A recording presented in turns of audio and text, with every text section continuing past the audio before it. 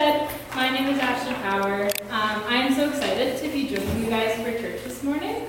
I'm going to be honest and say that I've never actually been to church here at Northside before, so I'm really just diving headfirst in by bringing you guys the message this morning. But I'm very excited to be here, and because most of us have all just met for the first time, I thought that I would start this morning by telling you guys just a couple things about me so that you feel like you know a little something about me as we go into our message today. So I'm 20 years old. Like Nathan said, I'm in my second year at Horizon College Seminary. I'm pursuing a 4-year Bachelor of Theology in hopes of becoming a pastor one day. And yes, I work at our active site as the Children's Ministry Assistant, is my official title. But I work with Jody, our children's pastor, and I do the admin for Group Kids. And I've been doing that since April, and I love it a lot, and it has been a very exciting time. So this morning we are continuing to talk about our church's discipleship steps, or as I hear you guys call them, discipleship circles. And I have really been liking that language of discipleship circle because these things that we do when we create community, when we train one another in obedience, and we serve and proclaim the gospel, they don't happen in a linear way. They're not a thing that we can do one of them and then move on to the next, and check one off and then do the next, and then move on.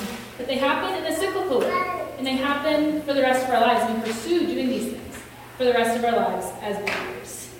And today, I think I am very lucky because I get to talk about experiencing and modeling Jesus' love, which, when Nathan told me that was my topic, I was very excited because it is something that I think is so exciting to talk about. We get to talk about how much Jesus loves us. We get to talk about how that love transforms us and how we then get to go into the rest of the world and we get to model that love the people around us. And so, as I was preparing for today, the story that I just couldn't seem to get off of my mind was that of Saul's conversion. And so that is where we're going to be reading from today. And so I invite you to open up your Bible or your phone, if you don't have your Bible here, to Acts chapter 9, verses 1 to 19. And I am going to be reading out of the NIV translation. So this is Acts chapter 9, 1 to 19. Meanwhile, Saul was still breathing out murderous threats against the Lord's disciples. He went to the high priest and asked him for letters to the synagogues in Damascus, so that if he found any there who belonged to the way, whether men or women, he might take them as prisoners to Jerusalem.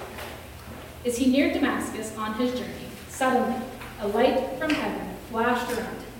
He fell to the ground and heard a voice say, "Saul, Saul, why do you persecute me?" "Who are you, Lord?" Saul asked. "I am Jesus, whom you are persecuting," he replied. "Now get up and go into the city, and you will be told what you must do." The men traveling with Saul stood there, speechless. They heard the sound, but did not see anyone. Saul got up from the ground, but when he opened his eyes, he could not see anything. So they led him by hand into Damascus. For 3 days he was blind, and he did not eat or drink anything. In Damascus, there was a disciple named Ananias. The Lord called to him in a vision, "Ananias." "Yes, Lord," he answered. The Lord told him, "Go to the house of Judas on Straight Street, and ask for a man from Tarsus named Saul, for he is praying. In a vision, he has seen a man named Ananias come and place his hands on him to restore his sight." "Lord," Ananias answered, "I've heard many reports about this man and all the harm he has done to your holy people in Jerusalem. He has come here with authority from the chief priests to arrest all who call on your name." But the Lord said to Ananias, "Go, this man is my chosen instrument to proclaim my name to the Gentiles, to the kings, and to the people of Israel. I will show him how much he must suffer for my name." Then Ananias went to the house and entered it. Placing his hand on Saul, he said, "Brother Saul, the Lord Jesus, who appeared to you on the road as you were coming here, has sent me so that you may see again and be filled with the Holy Spirit." Immediately, something like scales fell from Saul's eyes, and he could see again. He got up and was baptized, and after taking some food, he regained his strength. This story is such a significant moment in the New Testament because after this, Saul becomes Paul, and he goes on to proclaim the gospel to the Gentiles and plant churches and write so many of the books that make up our New Testament. But before Saul was ever Paul, he was Saul, and before he ever went to go preach the gospel and proclaim the gospel to the world, he experienced the transformative love of Christ. And when we talk about experiencing and modeling Jesus' love, I think it's important for us to remember that the first part of that phrase is to experience Jesus. Because we can't go on to model something, we can't go on to represent something that we first don't know ourselves. And Paul didn't experience the love of Jesus as Paul the Apostle, who wrote so many of these letters and made up a lot of our New Testament and planted these famous churches that we read about. He experienced Jesus' love for the first time as Saul, a man who was persecuting Christians, who had a reputation for arresting them, killing them, for whatever it was. And in that moment, Jesus made himself known to Saul. And Jesus reached out to him, even though he was persecuting his followers. And I think that in the same way that Jesus reached out to Saul in that moment, he reaches out to us as well. Because Jesus' love is one that is active, it is one that is alive, it is something that we can tangibly feel, we can tangibly experience, and we can see it in the world around us. And we see in Saul's conversion that Jesus' love, when we encounter it, it changes something in us. We cannot leave an experience of Jesus unchanged because his love is so much more powerful and so much greater than that. And when we think about the word experience, an experience can be defined as encountering or undergoing something. And both of those things happened to Saul in that moment on the road to Damascus. He encountered Jesus, he heard his voice, he listened to his commands. Later in the story, he was filled by the Holy Spirit. He encountered the presence and the love of Jesus Christ. And he also underwent something. He was blinded and then healed again. His life was forever changed by the experience that he had of Jesus' love. And Jesus did not leave Damascus and go back, Saul did not leave Damascus and go back to persecuting Christians. It is quite the opposite, actually. He was given a new name. He is called Saul. He's called Paul. He is given a new identity. He is given a task to go bring the good news to the Gentiles and to preach the gospel. And we can see that Jesus' radical love produces radical transformation in our lives. We see that in Paul's story. We can see that in our own stories. And as we are transformed by the love of Christ, we are called into modeling that love then to others. We're called to model that love to our neighbors, to our families, to our friends, to the people that we meet, to the whole world. And in light of this love, we go out and we love others as Jesus himself has first loved us. As it says in 1 John, we love because he first loved us, not the other way around. And as I was thinking about my plan this morning, I was next going to talk about how Paul went out to go preach the gospel, and he was this amazing example of Jesus' love to so many people in the world. But something else, as I was preparing last night, just clicked in my brain, and I changed my mind about what I was going to speak about, because I think the reality is that most of us are not going to go from here and be the Paul of our time. We're not going to be someone who brings the gospel to so many of the nations in the world. But what I think is a much more realistic depiction in the story of modeling Jesus' love is what we see in Ananias.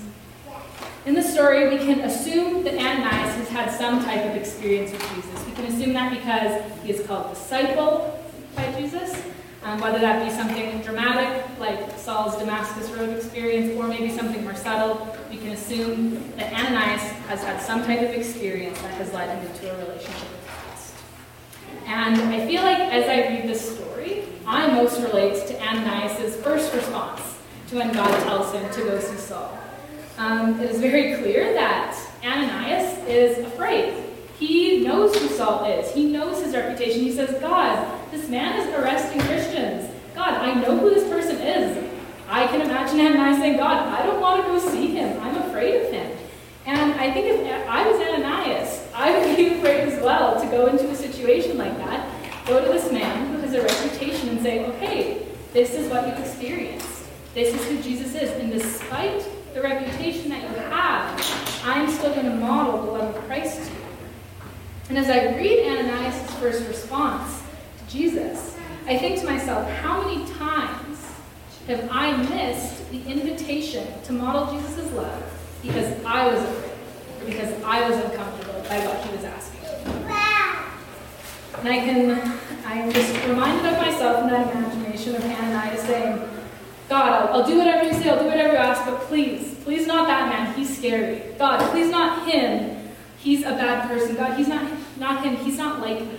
And I can imagine myself in that. When I can hear Ananias saying that, I can imagine myself in it.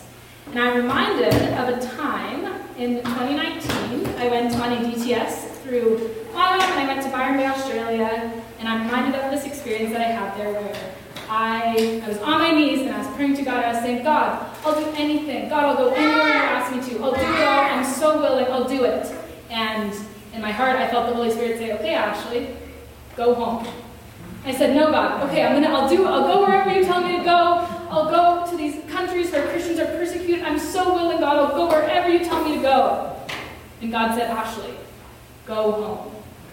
And there was nothing wrong with going home. I loved being home, but I had thought that God had something else for me. And as he said, Ashley, go home, I said, no, God, I'll do anything. Just not that one thing that you asked me to do. And I think that we all can think of an experience maybe that we've had like that, where we feel this calling of God on our life. We feel something that he has asked us to do. And we say, okay, God, I'll do anything. Just not that. And I can imagine Ananias saying that to God when he was asked to go see Saul and to go heal him of his blindness and to go tell him of the love of Christ. But despite Ananias' first response to God, what speaks much louder than that is the fact that he went to Saul anyways. Even though he seemed scared, even though he seemed nervous, even though he knew the reputation that Saul had, he still went to go see him. And we are all asked to be like Ananias when it comes to modeling Jesus' life. We would model the love of Christ even when it is hard, even when it is scary, even when it seems uncomfortable, that we would choose to do it anyways, because that is what he has asked of us. And the experiencing part of Jesus, it is such an important part of our faith because it creates an intimacy between us and Jesus. It reminds us that Jesus is alive. It reminds us that Jesus is active in our life. But experience must lead us into some type of action. We cannot walk away from an encounter with Christ unchanged because his love is so much more powerful. And I think sometimes I see this in myself. We can get so consumed in this vertical relationship between us and God, and we can be so consumed with coming to church and getting something out of the sermon, or we can come to church and be like, I just want to feel something during worship, that we forget about the call to model the love of Jesus to the world around us when we leave this place. And I heard someone say once, we can sing Jesus loves me so loudly that we drown out the fact that Jesus loved the rest of the world too. Ananias knew who Saul was, and it would have been easier for him to say, God, I'm not going. God, I'm not doing that. God, I'm afraid, I'm uncomfortable, pick someone else. I'll go do whatever else you want, just not this one. God, he's a bad person. He's not like the other people I surround myself with. We disagree. We have different opinions about things. And thoughts like this, I think, are far too easy to come by. And I see this in myself sometimes when I feel God saying, Ashley, go model this. Ashley, go tell this person about me. Ashley, go do this. And I say, God, this is just uncomfortable. I just don't want to do this. Or God, maybe next time. But this time, I'm just going to do my own thing. And next time. And sometimes we can cut ourselves off from the rest of the world and we can stay in our little church bubble. But by doing that, we miss the opportunity and the invitation that Jesus has for us to model his love to the rest of the world around us. As we read this story, we can see that Ananias was obedient to God and that he went to go see Saul. And Saul was then filled by the Holy Spirit, and he went on to share the good news of Jesus, and he went to go plant churches. And while most of us here might not be responsible for converting someone like Saul into someone like Paul, our obedience in modeling the love of Jesus matters because it has weight. And being obedient and modeling the love of Jesus has the ability to change someone's life in the best possible way. Because Jesus' love is one that transforms us, and it is one that we cannot leave unchanged after experiencing it. Modeling the love of Jesus can look so many different ways. so many people. And so as we leave this place today, I really encourage you guys to spend some time thinking and reflecting on what modeling the love of Jesus looks like in your own context. Whether that be to your neighbors, to the people you work with, if you go to school, to the people you go to school with, whatever the case is. And I encourage you to explore how you can actually model the love of Jesus that you have experienced in your own life to the people around you, because that is what we are called to do. What I know to be true is that we, too, can be like Ananias.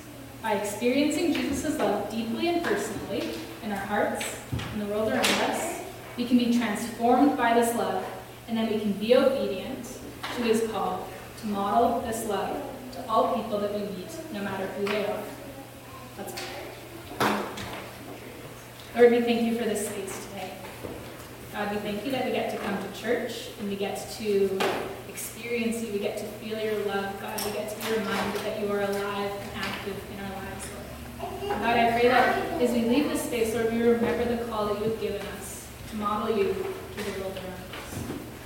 Lord, I pray that in times of discomfort, in times of anxiety, in times of just not wanting to do it, God, that you would teach us and you would train us how we can model your love to all people that we meet.